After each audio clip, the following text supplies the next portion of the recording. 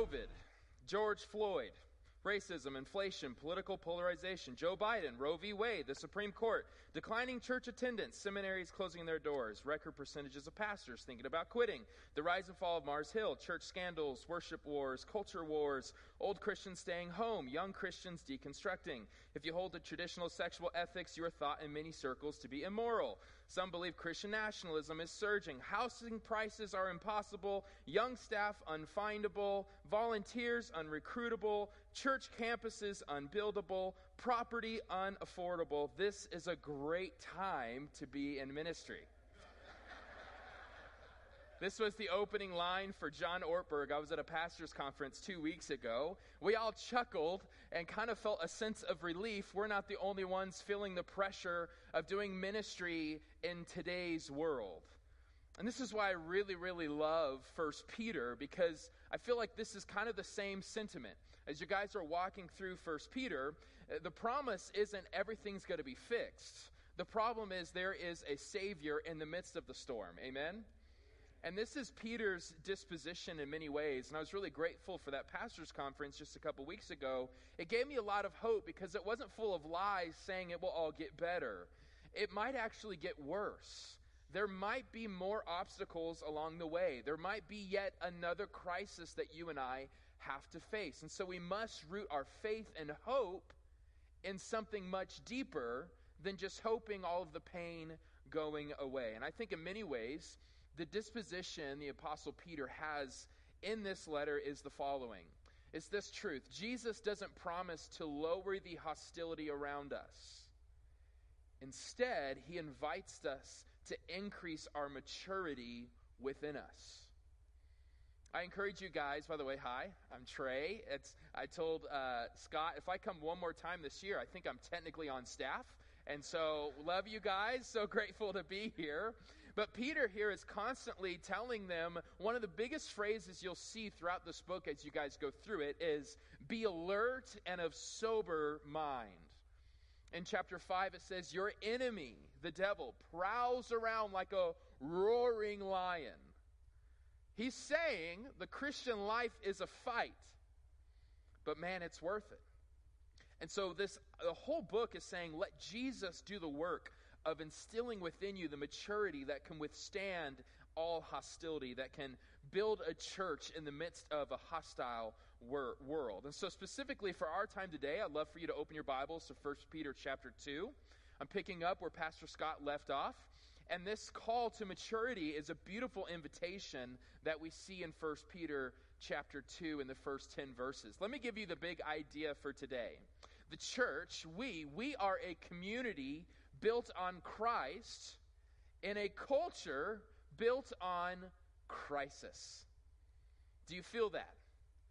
It seems like we just live for one crisis to the next. Philip Reef, he was a man who lived in the 1900s. He almost perfectly predicted the problems you and I would face today in the 21st century. One phrase that he coined I find really helpful is the therapeutic self. Anybody heard of this before? It's this idea that our whole life now is just focused on having as much convenience and comfort as possible. Our society is more and more fragile as a result because we're not doing anything for the sake of our neighbor. We're just doing everything for the sake of self. He also described, though, Philip Reef said that our culture is becoming more and more an anti-culture, which is a pretty fascinating idea, and I think you and I would agree this is what we're in today. Many are saying we are the first civilization in history that's building a foundation not on what we are for, but on what we are against. This is why we live from one crisis to the next. We are a people with tabloids, scandals, and rumors. We have more joy tearing people down than building people up. In fact, our heroes now are those who no longer build. They are the critics who destroy. And so to put simply, I don't think you need convincing. We are in a culture today built on crisis. The news cycle depends on it. Social media algorithms demand it. And our souls are getting sucked into it. But thankfully, we have Peter. And Peter here has an answer for us inspired by the Word of God. Look even with me at just the first verse. I'm reading from the CSB today. It says this, therefore, rid yourselves of all malice, all deceit, hypocrisy, envy, and all slander. Peter here is what? Describing what a culture looks like built on crisis. Malice, what does that mean? Malice is a desire to harm or to hurt somebody. He says, rid yourself of that. Deceit. Deceit is when you're setting a bait on a trap. It's to act insincerely. It's to find somebody and to lie to them in order for your own selfish gain. Hypocrisy is simply pretending to be somebody you are not. Today, the culture, we reward that sort of behavior. But then you have envy. Envy is not just to want what somebody else has. Like, oh, I also want that. Envy says, no, I want what you have. I think I deserve what you have. I should take it from you, and you be in my situation. And then you have slander. Peter here is talking to the church. He's saying, rid yourselves. This is how the culture is. But we are on a better foundation. What is slander? Slander is simply backbiting, gossiping, talking bad behind somebody's back. And it's inevitable if you live in this culture. If your life is built on this culture of crisis, your life will be defined by malice, deceit, hypocrisy, envy, and slander. But Peter's saying we have a more sure foundation.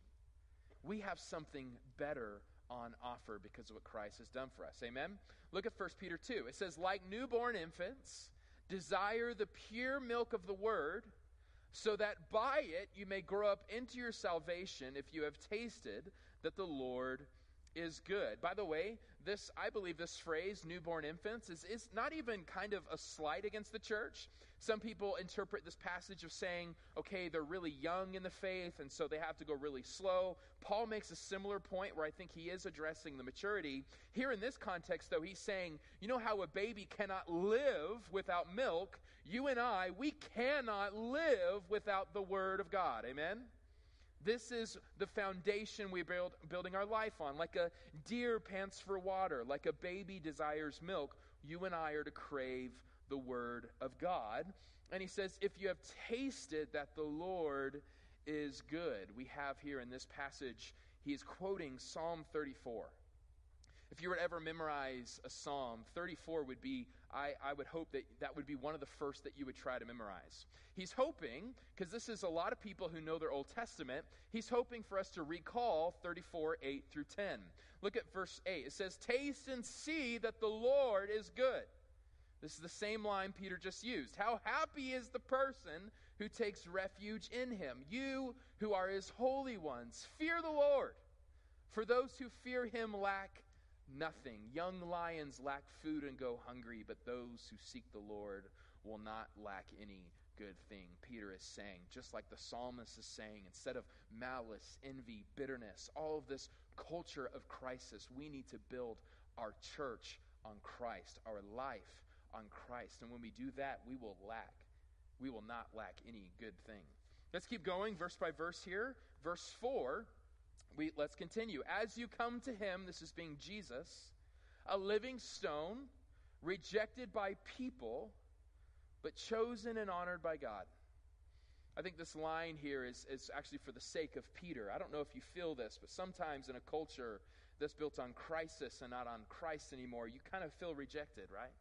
You feel like you're the minority crew. You feel like your beliefs are not accepted. And he's saying, okay, just as you are not accepted by people, Jesus himself was rejected as well, but he was chosen, honored, and accepted by God, insinuating to us, this is our hope.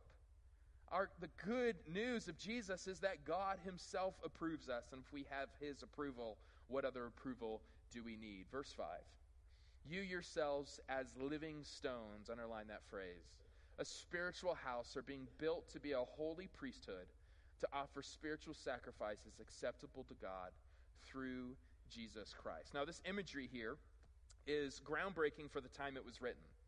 What he's trying to say is there's no longer a need for a temple, an altar, or a priest, that because of what Jesus has done 2,000 years ago, we have access to God wherever we are. This was groundbreaking for them because this is the first religion ever to not have a temple, to not have an altar. But because of the gospel, the presence of God is with us wherever we go. And so I think for us, when we're reading this passage, it's not too hard to believe that we're a spiritual house. Amen?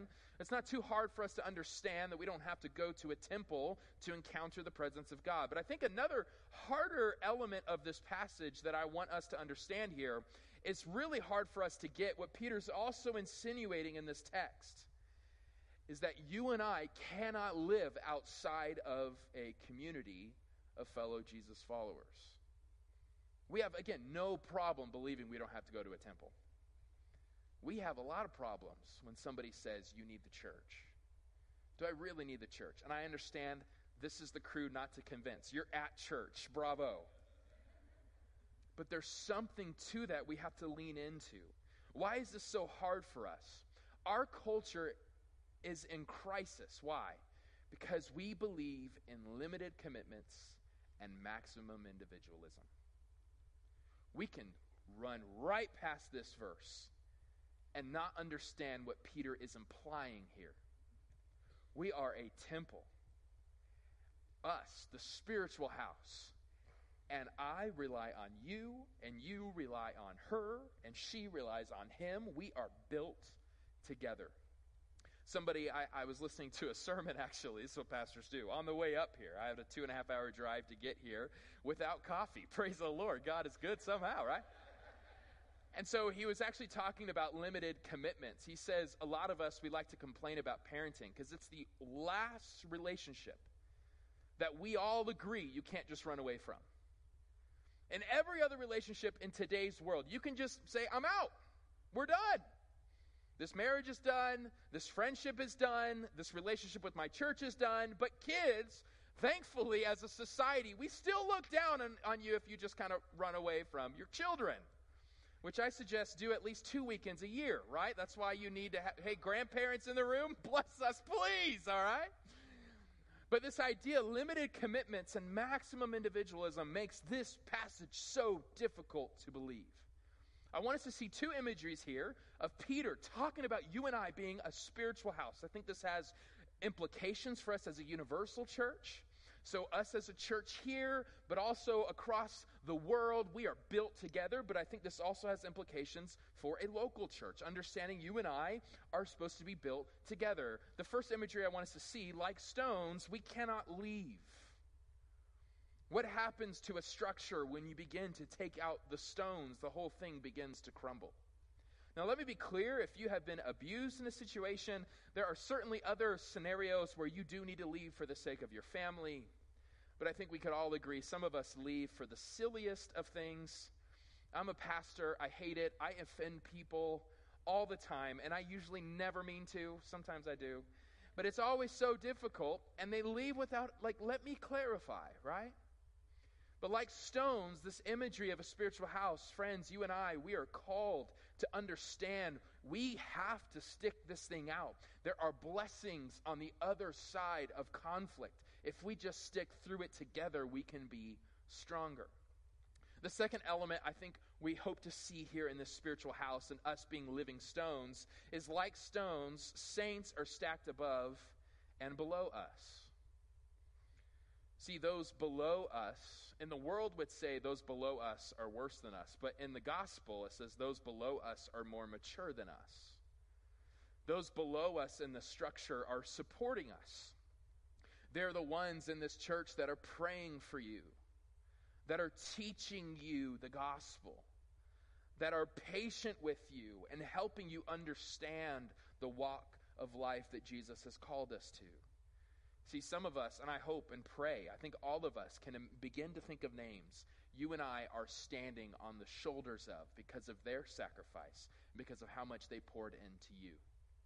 I'm a 4th-generation pastor, so my first thought is to think about my rich lineage of family members who have gone before me, and it's an honor to stand on their shoulders. But also, there's saints stacked above us. No matter who you are today, I believe there are people in your life that look up to you. And you are the one supporting them. They're on top of you, which sometimes means they feel like a burden. Amen? They sometimes get heavy. But you have the joy of serving them, of teaching them, of loving them. See, I think the point, and I'll move on, the church is being built, not stone upon stone or brick upon brick, but upon Christian. And praise God for those who have gone before us. And praise God that there will be saints coming after us. This quote here by Edmund Clowney, he was giving a commentary on this passage. I thought this was a really beautiful way to put it. He says, God's architecture is biological. His house grows as new stones are added, but also as the stones in place are perfected. The church is this idea that we're gaining in new saints, but not only that, the saints who are here, our stones are being chiseled. We're walking into the purpose more and more of what God has created us to be. You guys still with me? Now, this isn't just a community built on principles. No, the church is built on a person. Amen. And his name is Jesus. Look at verse 6 with me. He says, for it stands in Scripture. So Peter here, is quoting a lot of the Old Testament. He says, see, I lay a stone in Zion, a chosen and honored cornerstone. You ever heard that word before? Cornerstone at Cornerstone Church. And the one who believes in him will never be put to shame. Peter here is quoting Isaiah 28 verses 16. He goes on to quote another passage in Psalm 118. He says, so honor will come to you who believe, but for the unbelieving. So he's saying there's a great life. There is a spiritual house for those who built their life on Christ. But for those who built their life on crisis, what is the result? The stone that the builders rejected, this one has become the cornerstone, and a stone to stumble over, and a rock to trip over. This is Isaiah 8, verse 4. They stumble because they disobey the word. They were destined for this. Now, this is a lot here. And in some ways, I feel really bad for being the one. Pastor Scott let me pick whatever passage in this series, and I thought this is an amazing passage. Then I felt bad because it's like Cornerstone. Like, what a great time for Scott to be like, this is why we're called Cornerstone. So my apologies, Pastor Scott. Thanks for letting me take it. But look, the whole Bible is pointing to the person and work of Jesus. He is saying, without Jesus, we are nothing. Without Jesus, your life will fall apart. Without Jesus, your life will end in death and destruction. So part of this passage is, what a beautiful invitation. Christ is the cornerstone. Build your life on him. At the same time, he's saying, but if you reject him, look at the options he's saying here. Cornerstone or gravestone. Christ is the cornerstone, but if you reject him, whatever other cornerstone you choose will eventually be your gravestone. It leads to death. It leads to stumbling. It leads to a crushing.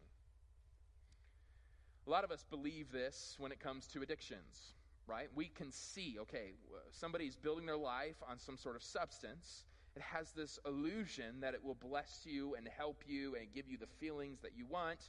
But of course, you do it long enough, you begin to lose everything around you, right? What looked like a cornerstone turned into your gravestone. Cornerstone is the thing you hope for when all other hope is lost. When everything is going bad, when you're in complete crisis, what or who do you run to? And he's saying, run to Christ and Christ alone. But culture today, a culture in crisis, will give you a lot of cornerstones that are actually gravestones. Allow me to introduce to you just a few, but I hope and pray you kind of process this in your own life, because there is plenty of other idols to think of.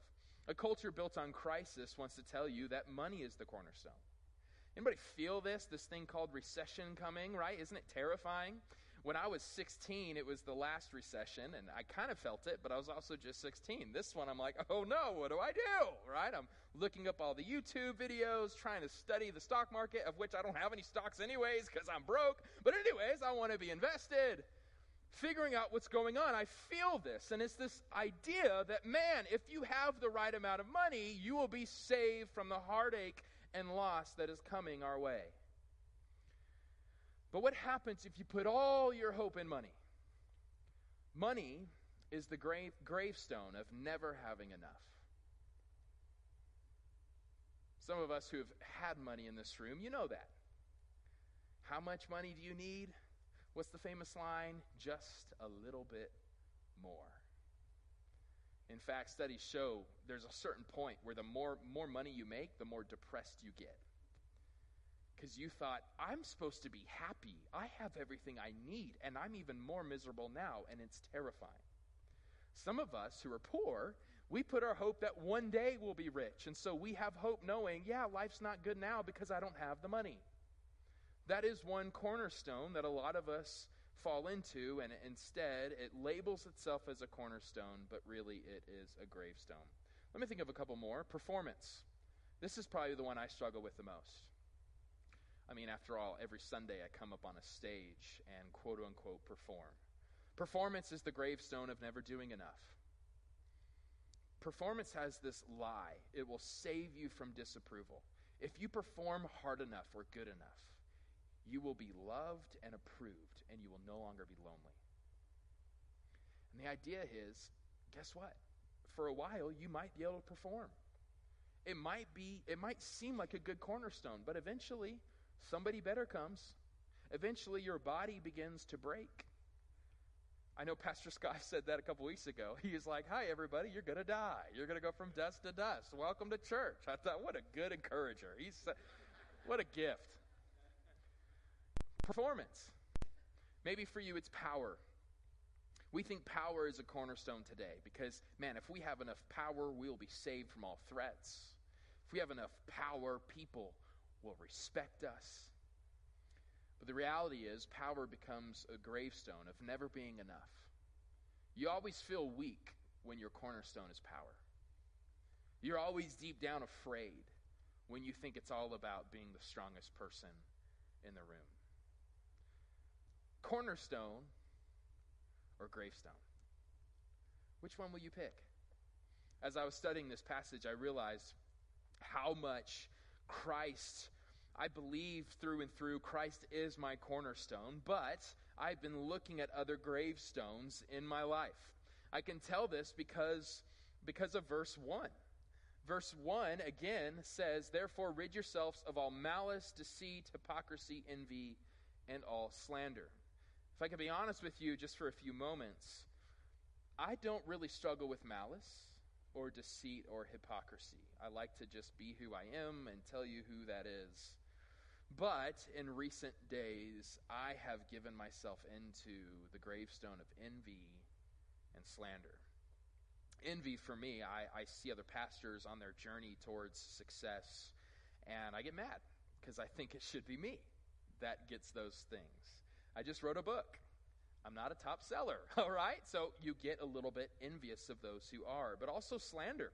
I was on the phone with one of my mentors the other day, and I just said such a rude thing about a group of people, and I had no reason to. It gave no context to the conversation, and it really, because this guy is my mentor, I knew he would call me out, so I did the smart thing and called myself out first and said, I'm so sorry, I did this. He said, oh, sorry, Trey, you cut out. What did you say? I thought, oh, no, I could have avoided this whole thing. He goes, I literally didn't hear you for 15 seconds. I said, well, then let's move on, But then I hung up the phone and thought, I'm a nice person.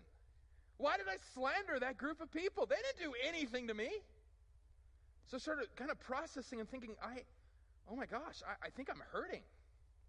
I think my shame is producing contempt. Why do I have shame? I kind of shared this story last time I was with you, and I hate to share kind of a similar story again because you do think this is just my whole life, but whatever. I get to drive later. You'll forget me. I'll forget you. So I really have forgotten all of your names. A few months ago, I think about 7 months ago now, I was offered a dream job in California. I actually consulted your pastor, Pastor Scott, on some wisdom on what to look for. I mean, this was the dream job for every pastor, especially if you're 30, like me. It was a salary I never thought I would ever get. This building had 40 acres paid off. The whole building was paid off. It had 125,000 square foot of property, of building. It was close to the beach, and most importantly, forgive me, but I have problems. It was really close to Disneyland. And so my family loved it. So we were in California. I'm Baptist, so what we do is we preach in view of a call, which is very stressful and totally not realistic because you just share your best sermon ever, and then the next week it's not nearly as good as that one, but you already voted me in. Like, that's the whole idea of preaching in view of a call. And so we were there, got there a few days early to meet the staff, and there's no point in sharing all the details, but essentially a lot of other factors came to play. I had already announced to my church back home that I was leaving. They already announced to this church I was preaching that Sunday, and Saturday I got my family in the car and we drove back to Arizona, and I was no longer going to preach in view of a call. Mind you, that Sunday was my 30th birthday. Worst birthday ever. They didn't let me preach until I was 30 because they thought it'd be way cooler to say a pastor in his 30s versus a pastor who's 29. So my birthday was supposed to be the day that I preach. And essentially, I was told that I wasn't the right fit, of which I knew. I just thought they wanted a different fit now, right? And so I had a lot of moments of rejection. I was embarrassed. I had to go back to church that next day at my home church that I planted and say, will you take me back? And they did. Praise the Lord. But it hurt. It was embarrassing. Just yesterday, somebody called and said, hey, remember that really stupid thing you did 6 months ago where you told your whole church you were leaving and then you didn't? Yeah? Tell me about it. I don't want to. I'm done with that story. Rejection. My life was on a gravestone of crisis. And it was hurting. To make matters worse, and I'm done with this pity party, but let me just do one more, because I don't want to share it with my church family. It's why you're my therapist, not them. To make matters worse, I released a book about a month ago, and right before I released it, I was so proud, I sent it to another one of my mentors, and he essentially told me, Trey, don't publish the book. I thought, that's not how Amazon works. I already submitted the book. Long story short, it was a miscommunication. I think he thought it was supposed to be more academic, and that's not me. And it was just kind of a miscommunication, but it hurt me deeply. Somebody I looked up to very, very highly told me, Trey, what you did was not enough. And so I have been kind of taking this. Honestly, I didn't know this until I studied this passage for you this week. Wow, I am having envy, but I'm having slander. I am tempted to talk bad about that mentor now. I am tempted to talk bad about that church in California, and I have no reason to. Why am I doing those sorts of things? Because my hope is built on something less than Jesus Christ and his righteousness. And it's been a wake-up call for me. See, Peter here is writing to rejected Christians who've been run from their homes. They're tired of the persecution. They feel misunderstood and rejected. And I love the message Peter's saying. He's not saying, don't worry, the hostility is going away in 7 months. It's going to be great. Just hold on. There's an election coming or whatever, right? Some sort of promise. That's not him at all. He's saying, no. It's going to get worse. But God loves you. It's going to get worse. But there is a church to rally around you. And that church might get worse for a while, and they might annoy you, but you can't leave them. Welcome to Christianity. This is what he's saying. He's saying, look, man's rejection's never going to go away. Crisis after crisis, this is what life is. But just how man's rejection won't go away in your life, neither will God's affection for you. Build your hope on nothing less than his blood and his righteousness, his love for you. Write this down. This is a major takeaway. Your vision of God's love determines the version of your hope. Peter knows life's going to get harder and harder. But with that, Christ's love grows deeper and deeper. Hear me. In Christ you are loved. In Christ you are approved. In Christ you are treasured. God loves you. And hear me, God even likes you. This is good news. If you don't believe me, let's look at verse 9 and 10. Verse 9 says, but you are a chosen race. What does a chosen race mean? It means God chose you, not the other way around. So it's all grace. It's not like you earned it. That's pretty amazing. A royal priesthood. Both of these, chosen and royal priesthood, are a bit humbling because, first of all, you're chosen. So it's not anything you did. It's everything how God is, but that's what makes you special. But also royal priesthood. What he's saying is priests, what do? They don't come to be served, but they come to serve. He's saying this is the hope you have, and it's really humbling. God's grace for you is why you were picked. And what were you picked for? To serve everybody around you. But then the next two give us an enormous confidence. First two, very humbling. Second, very encouraging. All of it's encouraging, but very confident building. A holy nation. Holy means set apart, distinct. We are something different than this world has ever seen. Not only that, a people for his own possession. Some translations say God's treasured people. Talk about confidence. If God is for me, who can be against me? He's saying, so that you may proclaim the praises of the one who called you out of darkness into his marvelous light. Once you were not a people, but now you are God's people. You had not received mercy, but now you have received mercy. Man, in a culture built on crisis, you and I, our lives can be built on Christ. He'll never leave you. He'll never forsake you. What a journey. I want to give us, as we close, 2 next steps for us to apply this passage. What I love about your church is you always make sure, what's the next step? How can I practice the word? That's incredible. I've been inspired by it. I think the most application is from the 2 verses that we began with. So number 1, according to verse 1, I want you to do this week. Confess where you have been living from a place of hurt. Why would we have malice, deceit, envy, slander, hypocrisy? Because we've been hurt. And we're trying to put up another image in order to be loved. Confess where you've been hurt. Rid yourself. So I want you to think through some of these questions. Is there anybody you don't wish God's best for? Why? It might be because they've hurt you.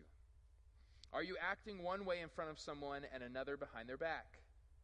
Ask those questions. Why are you doing this? Are you envious of others' success and gifts and relationships? Don't project your hurt onto them. Just because you're hurt doesn't mean they can't have a good life. Do you find yourself criticizing other people? See, Peter here is saying, look, this comes from a place of hurt and emptiness, but the gospel, this gospel of being chosen, of being loved, of having a cornerstone of Christ, we no longer have to operate from hurt. In fact, we go to Christ with our hurt, and he transforms that into a spirit of love and joy and peace. Where in your life do you need to let God love you? Get honest about your hurt. And let Christ love you at that spot. The second application is clear from verse 2. Feast on the word of God every day this week. Crave it like a newborn infant craves after milk. Let the word of Christ fill you up this week. If you don't know where to start, I encourage you, how about you read 1 Peter this week? 1 chapter per day. And just wrestle with it.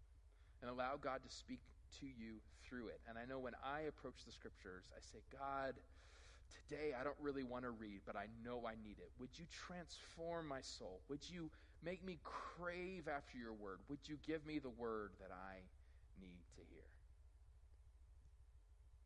Cornerstone or gravestone? I pray that you put your hope in Christ and Christ alone. Let's pray. Father God, thank you so much for your kindness and your mercy. Thank you, Jesus, that we are a chosen race, those who put our faith and trust in you, Jesus. I pray for those in the room who haven't made Christ their cornerstone. Oh God, may we just see the invitations on offer today to put our hope completely on you and you alone. But God, I pray for those hurting in the room. Hurt from a church, hurt from a family member, hurt from failed opportunities. And God, I just pray that you would encourage them in this moment. That you want to love them in the midst of this. That hurt doesn't have to be their future. God, that suffering can be just for a moment, but 1 Peter says later on, but eventually, God, you yourself will restore us and make us strong, firm, and steadfast. God, would you make this church cornerstone church? Because of you, Christ, may we be strong, firm, steadfast in a culture built on crisis. May we be built on Christ. In Jesus' name I pray.